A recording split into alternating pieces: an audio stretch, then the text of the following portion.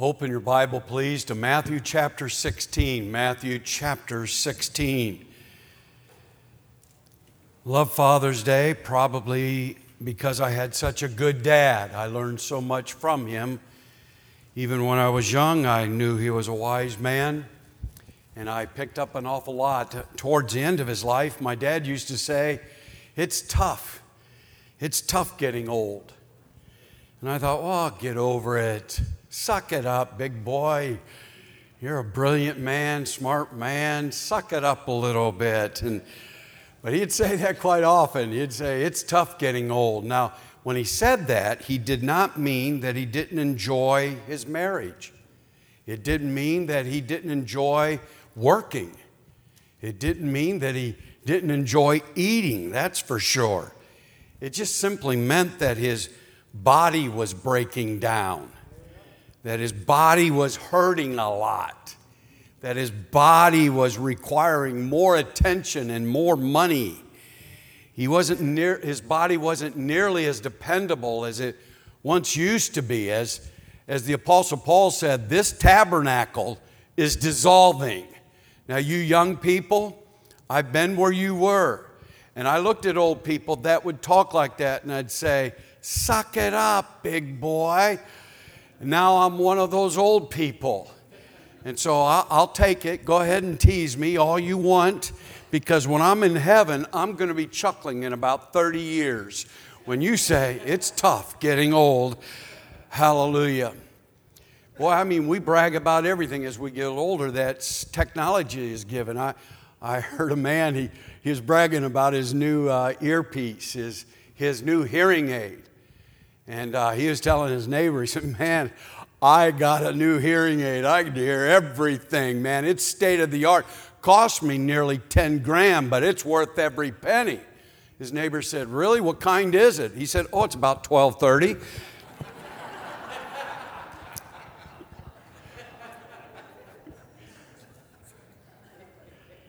Well, there are three things on this planet that are not going to deteriorate and die: souls, the Bible, and the New Testament church. If you're going to invest your life into something, it needs to be in souls, the Bible, and the New Testament church. And that's exactly what we've been considering the last several Sundays. I said 2 weeks ago, I love this church. I said last Sunday, I still love this church. And that's after being with you people for 2 whole weeks. Now I've been here for 3 weeks, and I'm going to convince you from Scripture why I will always love this church. And when I say this church, I'm talking about any New Testament church. A church where Jesus Christ is Lord.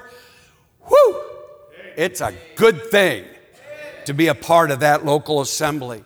Now, for the folks that have studied the Bible for any time at all, you're familiar with Matthew chapter 16. I'm going to isolate one verse of Scripture. Don't let that throw you for a loop that I'm going to lift it out of its context. No, I wouldn't do that. But I'm going to magnify this verse and make application to this wonderful church this morning. Look in Matthew 16, verse 18. And I say unto thee, let's clear the field. This is Jesus speaking to Peter. Do you remember that occasion? And Peter came to him and said, Lord, you don't understand. People are calling you all kinds of things. And Jesus finally said, well, who do you think that I am? Some call me John the Baptist, some call me Elijah, some call me some great prophet, but who do you think that I am? Do you remember what Peter said? Thou art the Christ, the Son of the living God. And Jesus commended him for that confession of faith. He said, man didn't tell you that. God revealed that to you. And so now we pick up in verse 18, Jesus, I say also unto thee, thou art Peter. I know I'm supposed to read it, but I can't help it. The word Peter means little stone, a pebble. And he's going to say, thou art Peter. Do you think Peter forgot his name? Well, why in the world would Jesus confront him with his name? He's reminding him of who he is. Now, we in church, we've been taught our whole life Peter was probably 7'12", weighed 495 pounds, nothing but sheer muscle, a strong old fisherman. There's nothing in the Bible that would even indicate that. In fact, there would be more that would indicate that he was a short little guy. He was a runt. And that's why he was always exerting himself. Any guy in here that's short, he understands that. I mean, your brothers have been picking on you your entire life. When you're pushed around and kicked around and made fun of, you got to exert yourself if you're going to make it. You know what I'm talking about?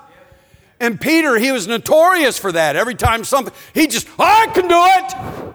Why? Because nobody was expecting him to. And God reminded him who he was. Hey, Peter, you're just a little stone, but you said something really big. This is beyond you. You didn't come up with this. God revealed it to you. Thou art Peter, and upon this rock, not Peter. There are people under the umbrella of Christianity today that think that Jesus built his church on Peter, that little runt, the guy that spoke before he thought. That would be a pretty weak foundation. But Peter's confession was bigger than who he was. Recognizing that Jesus Christ is the Son of the living God. And can I remind you today, if you ever intend to go to heaven, it'll be the day that you recognize that Jesus Christ is the Son of the living God. And you humble yourself before him and receive him as your Lord and Savior. I don't care if you are 6'9", 7'5", you're never big enough to make it to heaven on your own. You need the Lord Jesus Christ. Peter himself wrote 2 books in the New Testament. Peter himself said, Jesus is the rock. He's the chief cornerstone upon which the church was built. Peter never even claimed or even thought that he would be the foundation of the church. Listen, the foundation of the church is Jesus Christ. Upon this rock, I will build my church. Now notice the next phrase. This gets me fired up. And the gates of hell shall not prevail against it. Do you know what he's saying? Church, hell can't stop us. Well, let's think of how powerful hell is. Well, let's just start with this basic truth. Hell is real. You say, I don't believe in hell. You will when you're there. Well, you can't prove it to me. You can't prove it not to me. And if I'm going to believe someone, I'd rather believe God than you. Are you with me? I'm not being mean and I'm not being condescending. I might get a little passionate because I get tired of people lying about God. Now, if you don't agree with God, that's fine. It's a free country still. You can choose who you want to believe. But don't say hell isn't real when God says it is real. And it's a hot place, a place of torture, a place of loneliness and isolation, a place where people fall for all eternity, a place where you will suffer, a place where you will wish that you could just get a drink, a sip, a touch of water on your tongue. It's not a pleasant place. When a man says, I want to go to hell with all my buddies, he's jesting, he's joking. He doesn't know what he's talking about. Because nobody in their right mind would want to go there. We don't want to even go in certain neighborhoods. let alone hell. Hell is a real place. Amen. And could I just pause for a moment? There may be a man or a woman, boy or girl today, honoring your mom and dad. Maybe you're a dad here today, and you don't have confidence of your eternal destiny. You don't know that if you were to die tonight that you would go to heaven. God loves you. Amen. And He wants to save you right here, right now. You say, whoa, I'm not prepared for that. I didn't come to church for that. I just came to, because it's Father's Day. I just came because I was invited. I just came because I'm a member. And if God's speaking to you, you ought to thank God that He's got your attention. I'm not that great of a speaker to captivate your attention, to reach into your soul like that. Only God can do that. And if He is speaking to you right now about your eternal destiny, you ought to say, what must I do to be saved? Because every man in this room, including the man that's doing the preaching this morning, one day sat where you sat, lost and undone, uncertain of my eternal destiny, concerned about dying in my sin, scared about being cast into a lake of fire. But then I heard that Jesus loved me and died for my sin and was buried and supernaturally, miraculously resurrected from the grave. He's alive today. You say you believe that? Absolutely. He's the author of life. He's the creator of life. No man took His life. He laid it down. But He took it back. Why? He died for a purpose, to die for your sin, for my sin, for the sin of the world. Why? He loves us. When a man says God, if He were a God of love, wouldn't send anyone to hell, doesn't even think himself for a moment. If God is a God of love, He wouldn't make anyone go to heaven. Love allows an individual a free choice. He doesn't invade you. He invites you. And if you don't know Jesus as your Savior today, wow, what a great day to be saved. Think of it. To come into church on Father's Day and leave knowing the Heavenly Father as your Father. Oh, if you're not saved, even now, just ask Jesus Christ to save you, to come into your life, and then unashamedly confess Christ as your Lord and Savior. He will save you. And the gates of hell, that's a powerful place, shall not prevail against the church. Can I remind this congregation of people that love God that the only thing that will hold this church back is this church. Because the gates of hell cannot prevail against the church. But we also learned that this church is going to last through all eternity. And so I can say boldly to you today, I will always love this church. A church that remains faithful to the Lord is a church that is good for us to be a part of. A couple of weeks ago, we looked in Scripture and we saw that the church is important because it helps us to have a happy life through obedience to God. We saw that the church helps me center my life around God in true worship. We saw last week that the church helps me to connect to God's kids through fellowship and helps me to grow to maturity in discipleship. And today, I want to give you two more thoughts, and then we'll go home and have Father's Day lunch. Hallelujah. Which includes, I hope, a big bowl of ice cream. Hallelujah.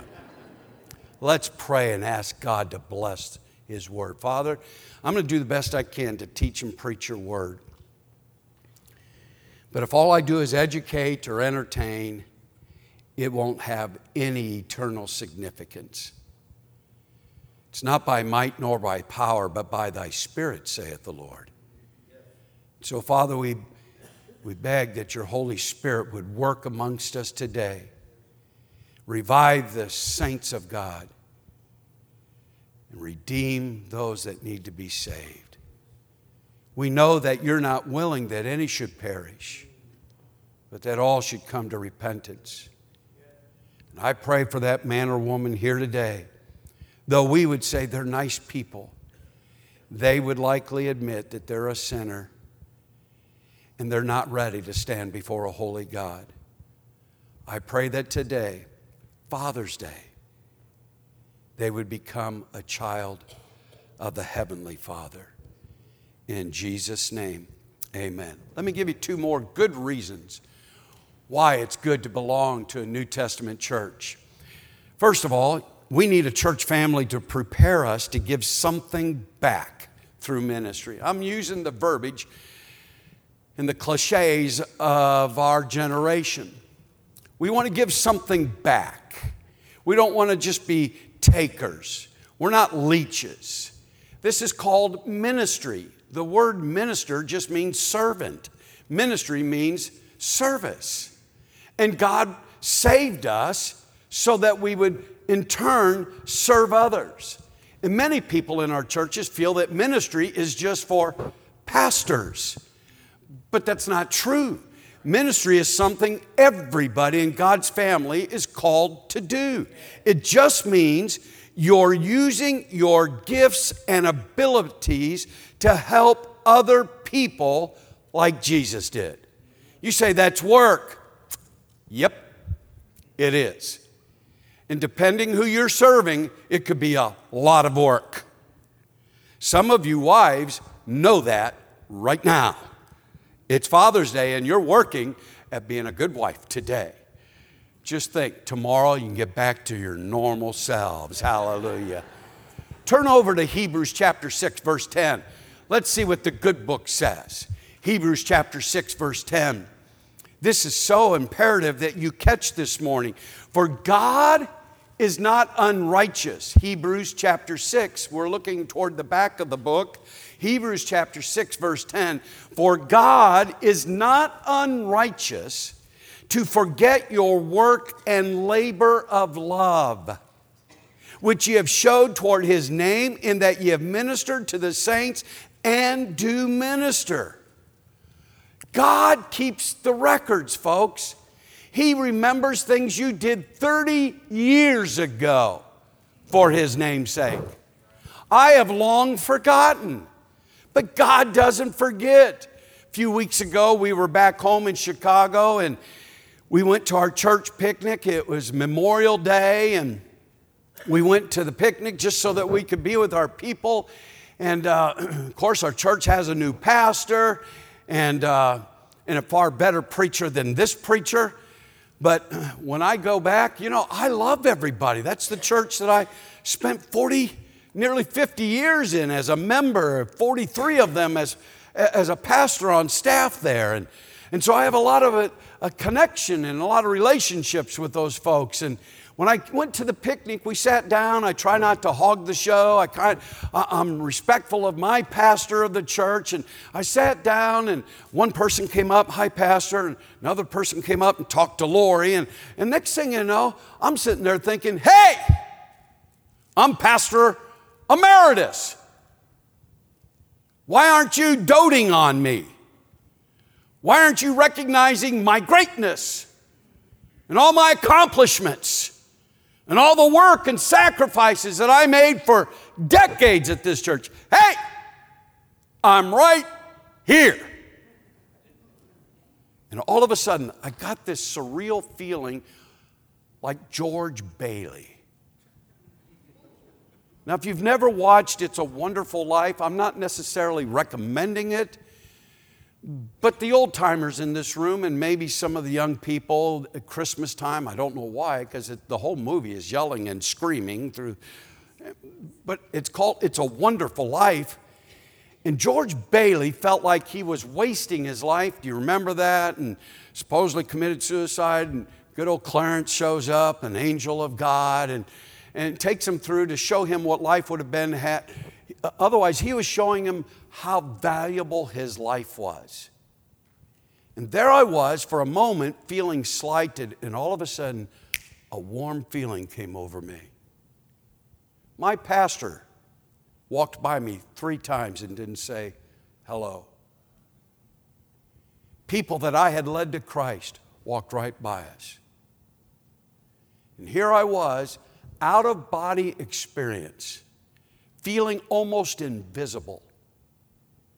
It was like God saying, it was worth the investment. Look at these people. There were young families, people that had just gotten saved. They were so happy to be together. And I got to witness it, to see that everything that we poured into those people, pointing them to Jesus, is now coming to fruition. And after I'm gone and off the scene, I'm off the scene now, but I'm not anxious on the gone part. Now that I'm off the scene, I got to witness that the church is just as happy, just as vibrant, just as soul conscious, just as loving as it ever was, and maybe even more so. There is a great joy knowing that you invested your life in something that will outlive you. God didn't put you on this earth for you to sit around and snap your fingers and everybody serve you. No. He wants us to serve one another, and that's why a church is so important. If you can serve God in a church, you can make it out in the real world. This is a training room. We learn how to interact. We learn how to use our gifts. We learn how to think. We learn how to bring the best out of one another. Anytime you use your talents and your gifts and your abilities and your money and your time, your intelligence, your energy, your physical skill, your opportunities, anytime you use anything that God has given you to help somebody else, it's called ministry. There are people here working yesterday. We've had the privilege of seeing people working throughout the week while we're here. That's called ministry. How many of you are involved in ministry here? Would you raise your hand? You're involved in singing in the choir or cleaning. How many are involved with children's ministries? That's awesome. Now, that's the vast majority. What's wrong with the rest of you? Let's get with it, hallelujah. I remember when I had open heart surgery when I was 49 years old. I don't commend people from the pulpit very often, probably a fault of mine. I just feel like that's what we all do. We're all here to serve Jesus together. And I'm out there leading the way. I'm not afraid to clean the toilets and push a vacuum and cut grass. And I'm not above that stuff. And so when we have volunteers, but after I had heart surgery, they warned me that I was going to be a little more emotional. Oh, my word, that's all I need is more emotions. And it was getting towards Christmas, and I'm rereading all the cards that people sent me while I was recovering for surgery, and I'm crying. And, you know, when I was younger, my dad said, yeah, when people compliment you, just, you know, be nice and say thank you, but don't believe it. It's like soap, 90% of it's lie. And so people wrote me notes over the years, and I would read them and throw them away. And I wished I had some of those for the days that I get discouraged. I'd go back and read them. But man, I was reading those cards when I was in the hospital, and I was reading them, and they were telling me how wonderful and how much they're praying for me, and I'm crying. And then I started reading what Hallmark said about me, and I believe that too. I mean, my heart was touched, and I thought, you know, I need to reciprocate. I need to show our church how much I appreciate them and love them and all the work that's done around the church. And I seldom ever mention anybody's name from the pulpit and publicly commend them. And I surely don't reward them in any way, shape, or form. And so I thought, I emailed the secretary. I said, could you send me a list of all the people in our church that are involved in ministry from the age 16 and up? And so she sent me a list of 363 people. 363 people we only averaged 476. That's 113 that weren't involved. So I started writing notes, and I was going to put a $10 gift card in each. And then when I got that email, I thought, whoa, that's a lot of $10 gift cards. I'll go broke if I do that. And I don't know that I can write that many notes. And finally God said, don't worry about it, Bruce. It's nice that you got that in your heart, but you don't need to give them a gift. You are their gift. I said, what do you mean I am their gift? Well, I gave you to the church. Haven't you read Ephesians 4? The pastor is a gift to the church. And I gave you to the church. You are their gift. Just be their pastor. And I said, I'm their gift? So I got up that Sunday before Christmas and I said, folks, I was intending to send all of you that are involved in ministry. I understand there's 363 of you involved in ministry. And I was going to send you each a $10 gift card. And I started writing a few notes, and God interrupted me and said, I didn't need to do that. And He said that I am your gift. So, Merry Christmas. And no returns.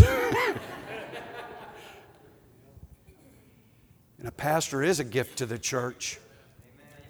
And I want you to be reminded that your pastor, Brother Ingram, could be in another church just like that. You know why? You've got a good pastor. He's a good preacher and a good pastor. He may not be quite as cool as guest preachers, but you don't need cool. You need a good pastor. And a pastor that knows how to bring it, to preach the word. You are blessed. And not only that, he's got a great wife. And I emphasize that because I know preachers in ministry, God somehow still uses.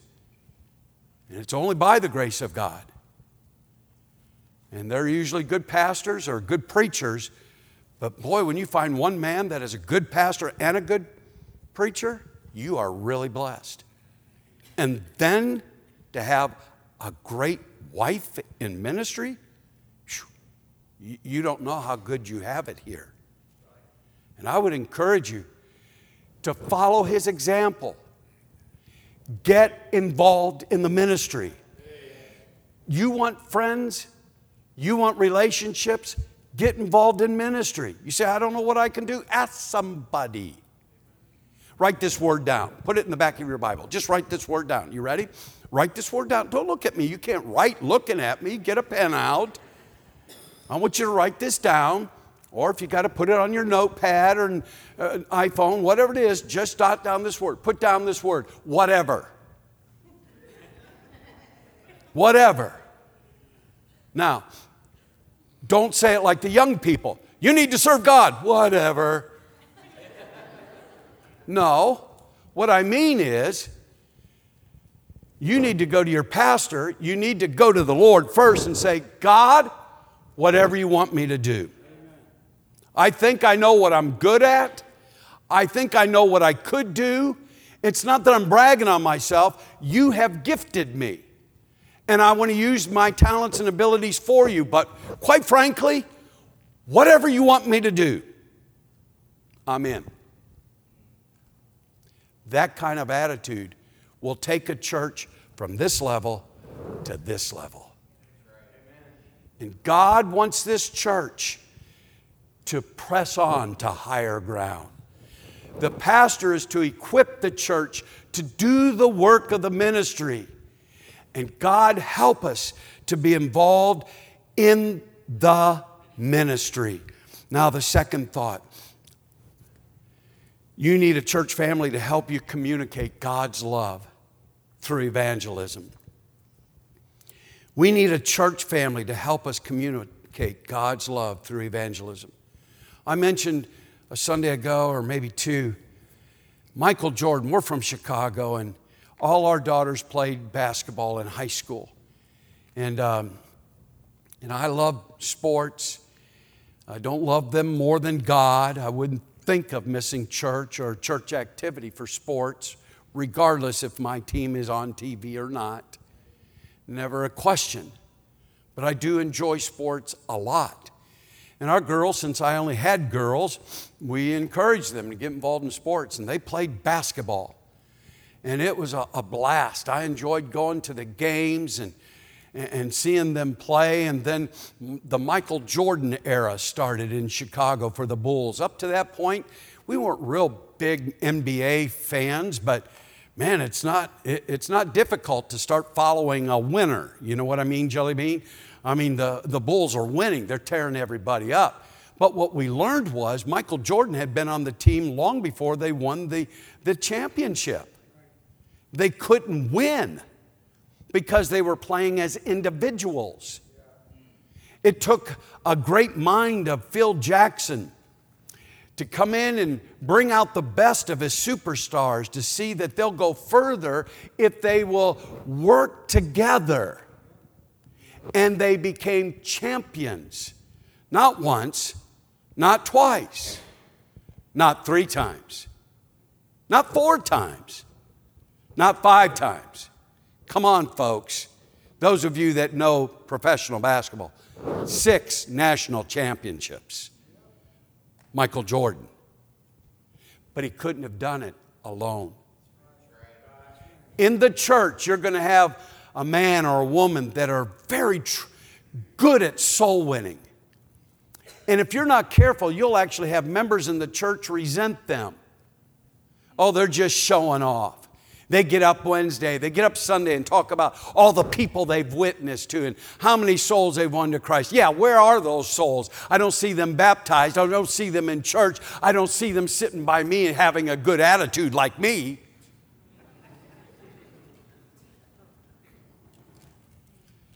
Folks, you're blessed if you have some Michael Jordans in the room in the area of evangelism.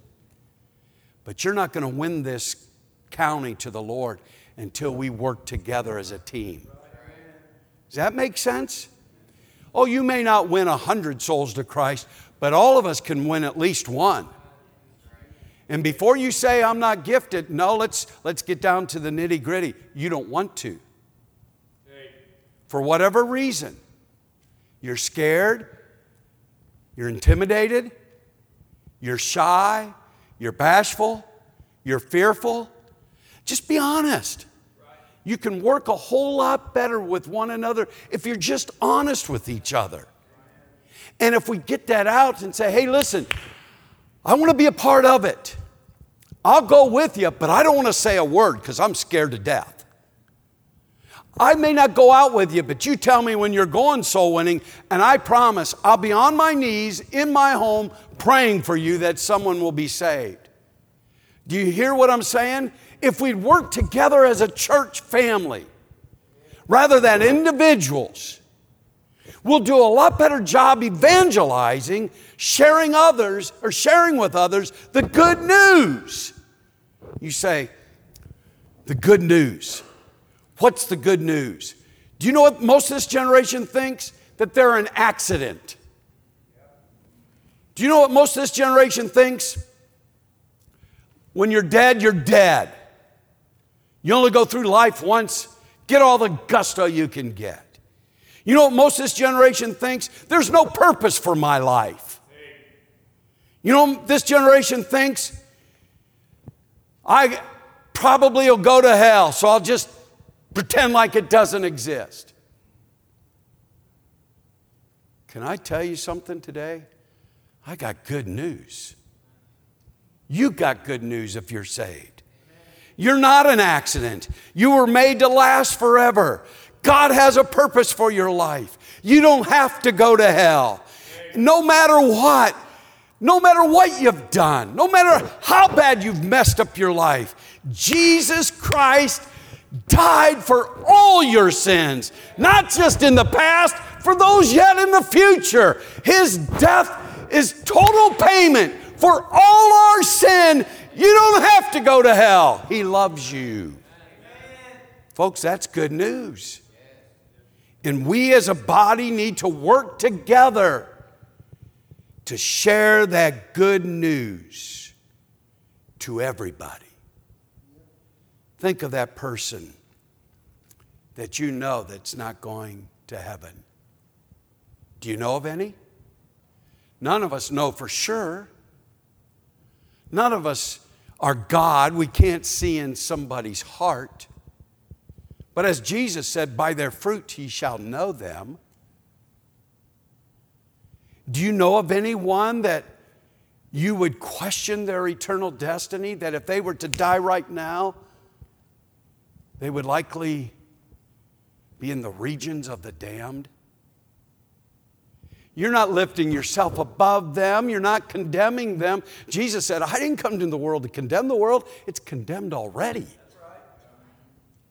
You're just making an observation. Do you know anyone that if they were to die right now, you'd question where they would spend eternity? Do you care? Well, I've already witnessed to them. If they're going to go to hell, is there ever a reason why we should quit trying to rescue them? I'm just asking friendly questions to a good church. We collectively together need the church so that we can more effectively evangelize this county, this town, even this state. And wouldn't it be cool if your church had an impact on our country? Listen, heaven is wonderful. Heaven is worth telling others about Jesus Christ. We're going to be able to rest in heaven. Heaven's going to be a place of pleasure. So we don't need a whole lot of rest and a whole lot of pleasure here. We're going to have plenty of it on the other side. There's two things you're not going to do in heaven.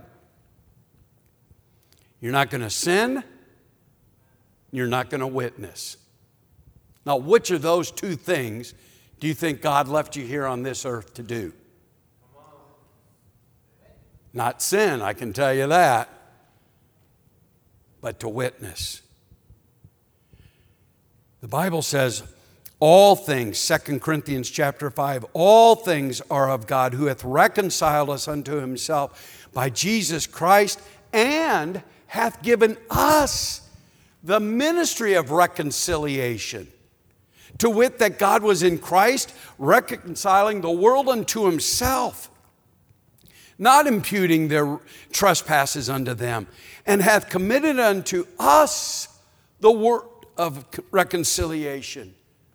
Now, we are ambassadors for Christ.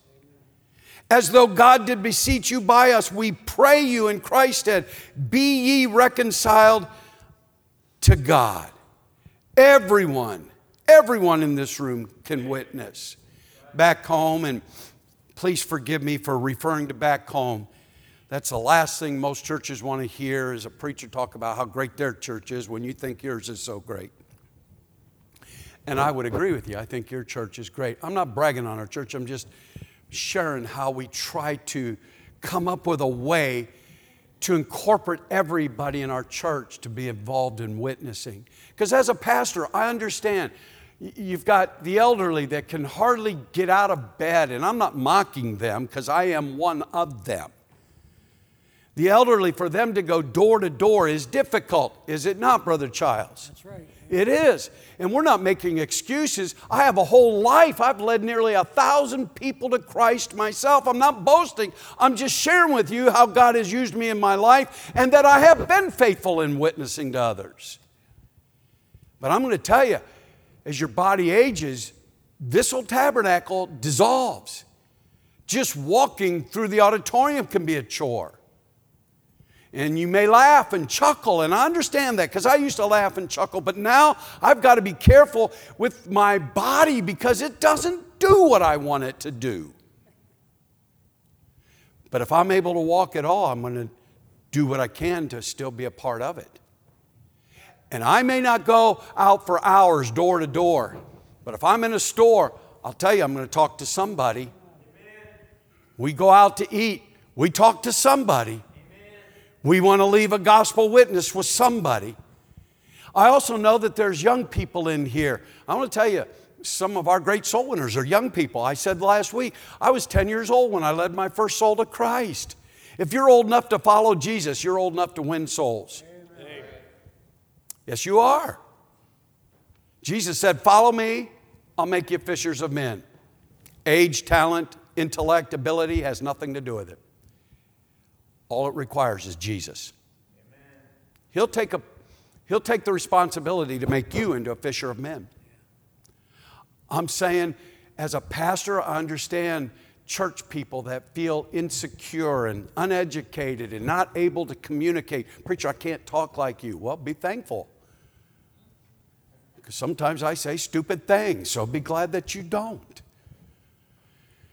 And so what we do is we take a record in our Sunday school classes every Sunday of how many souls you witness to, from first grade through adult, because we want our young people to not only realize how important reading their Bible and bringing their Bible to church is, and not that it's just important to pray, but they need to be a witness for Jesus Christ. Amen.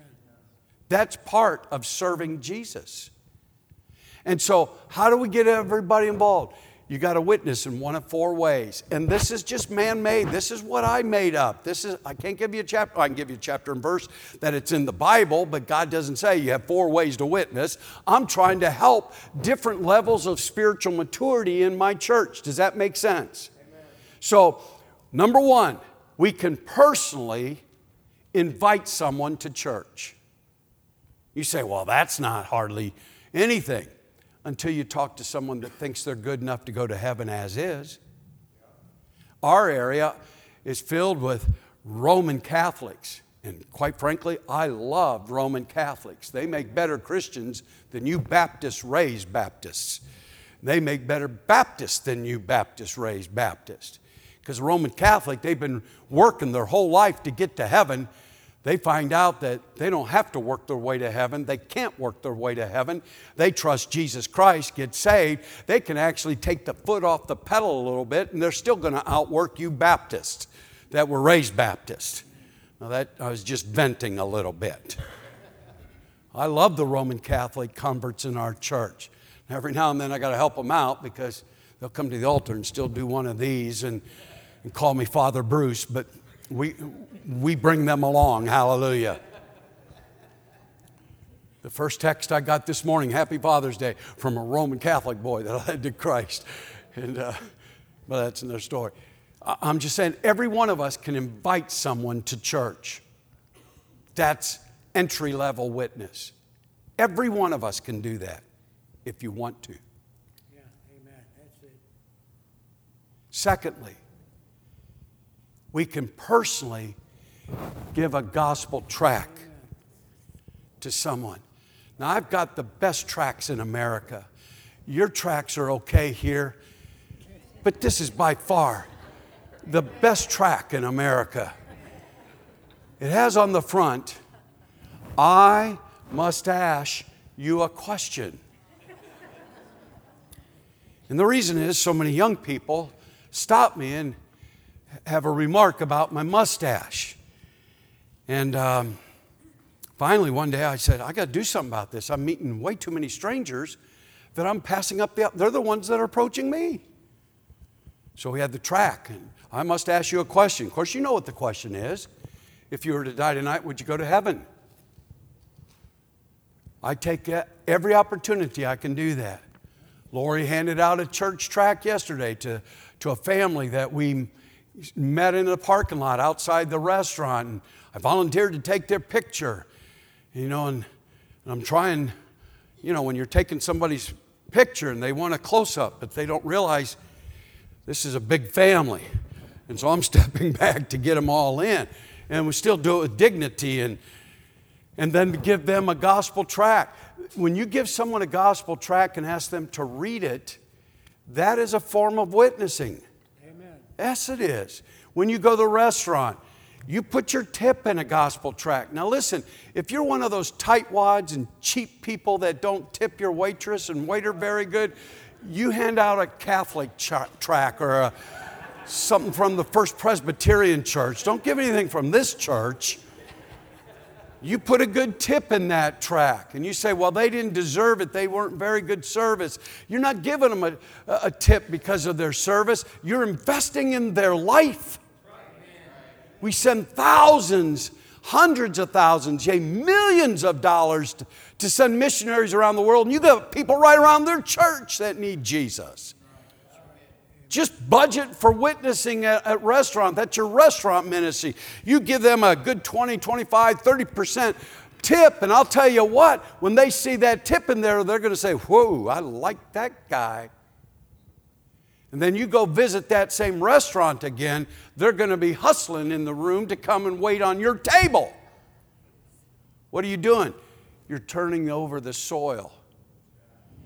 You're going to give them another gospel tract and another gospel tract.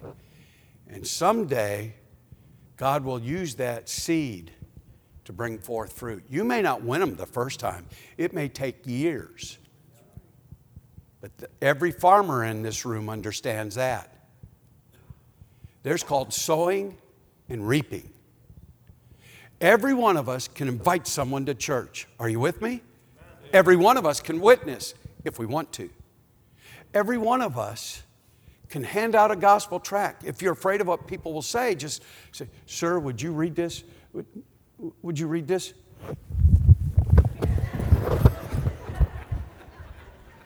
If you're afraid of what he's going to do, just run.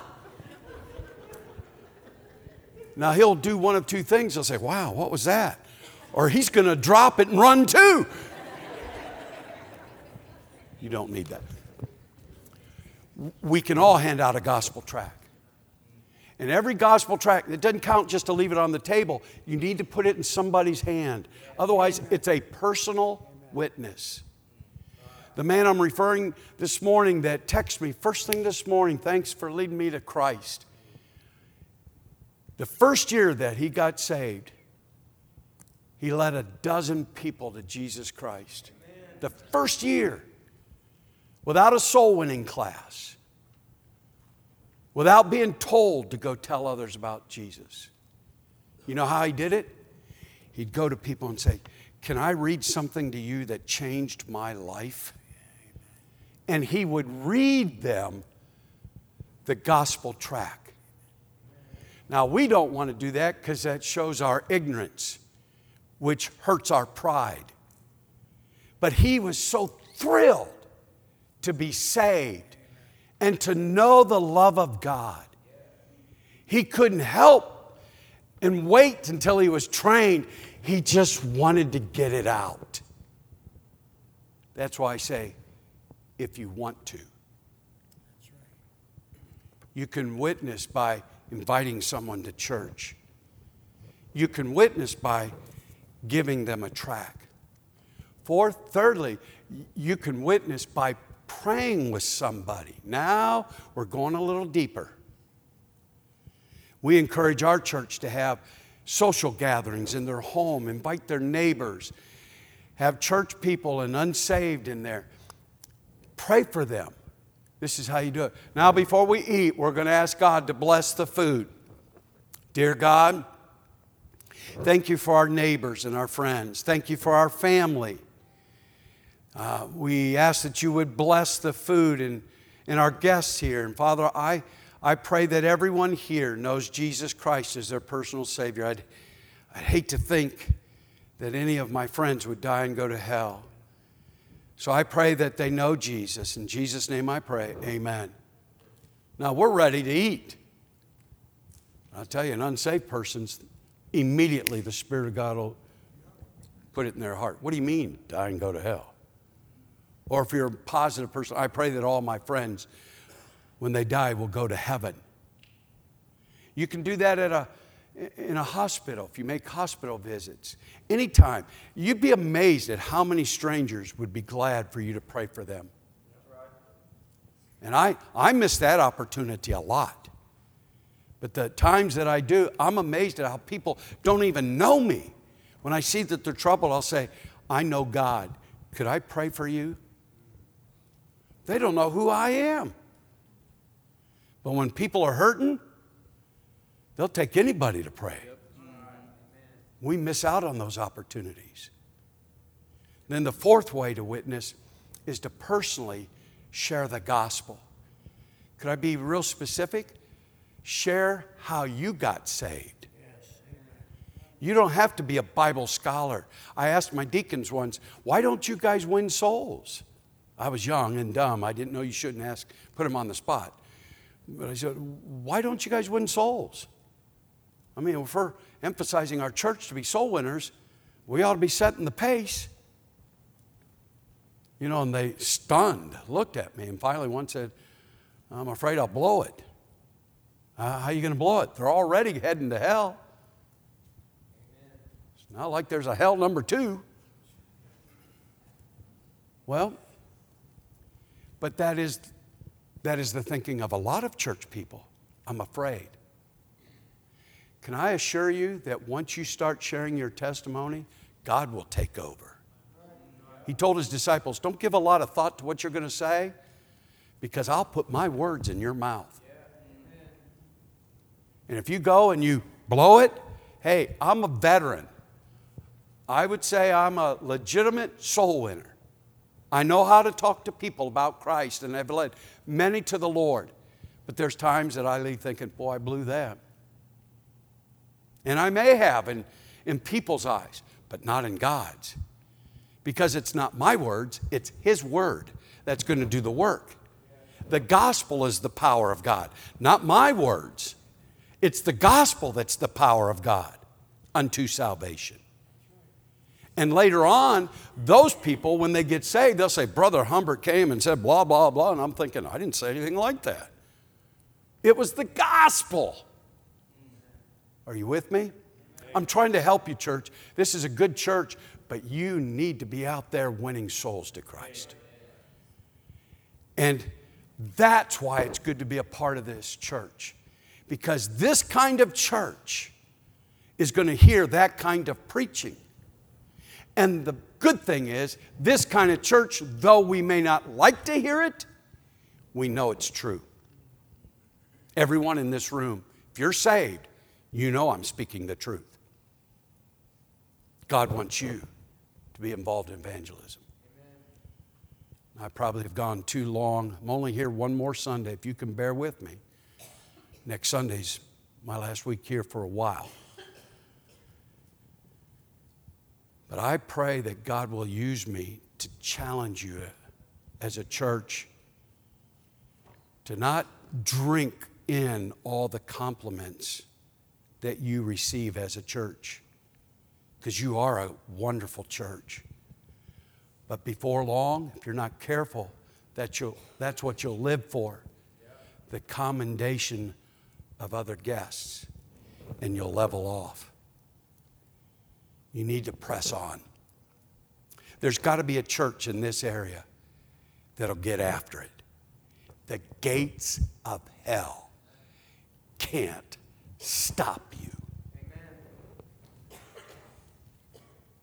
Amen. Now think, will you commit this week to do your dead level best to witness to at least one soul?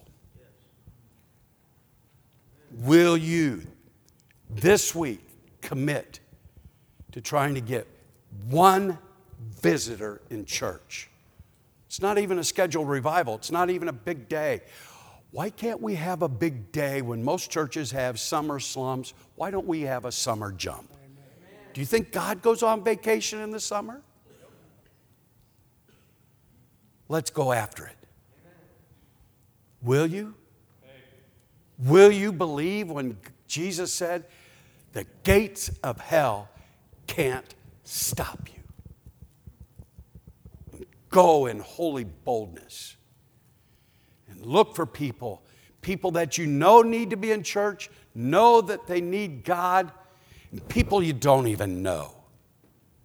Let's go into the highways. That's what he's talking about. The byways. People you don't even know. Yes, we go door to door, house to house. But get out there, people you don't even know. Stretch yourself. Hand out tracts. Run if you're scared of what they're going to do, but hand out tracts. Let's fill this room up next Sunday. Will you join me in that effort? Let's stand to our feet.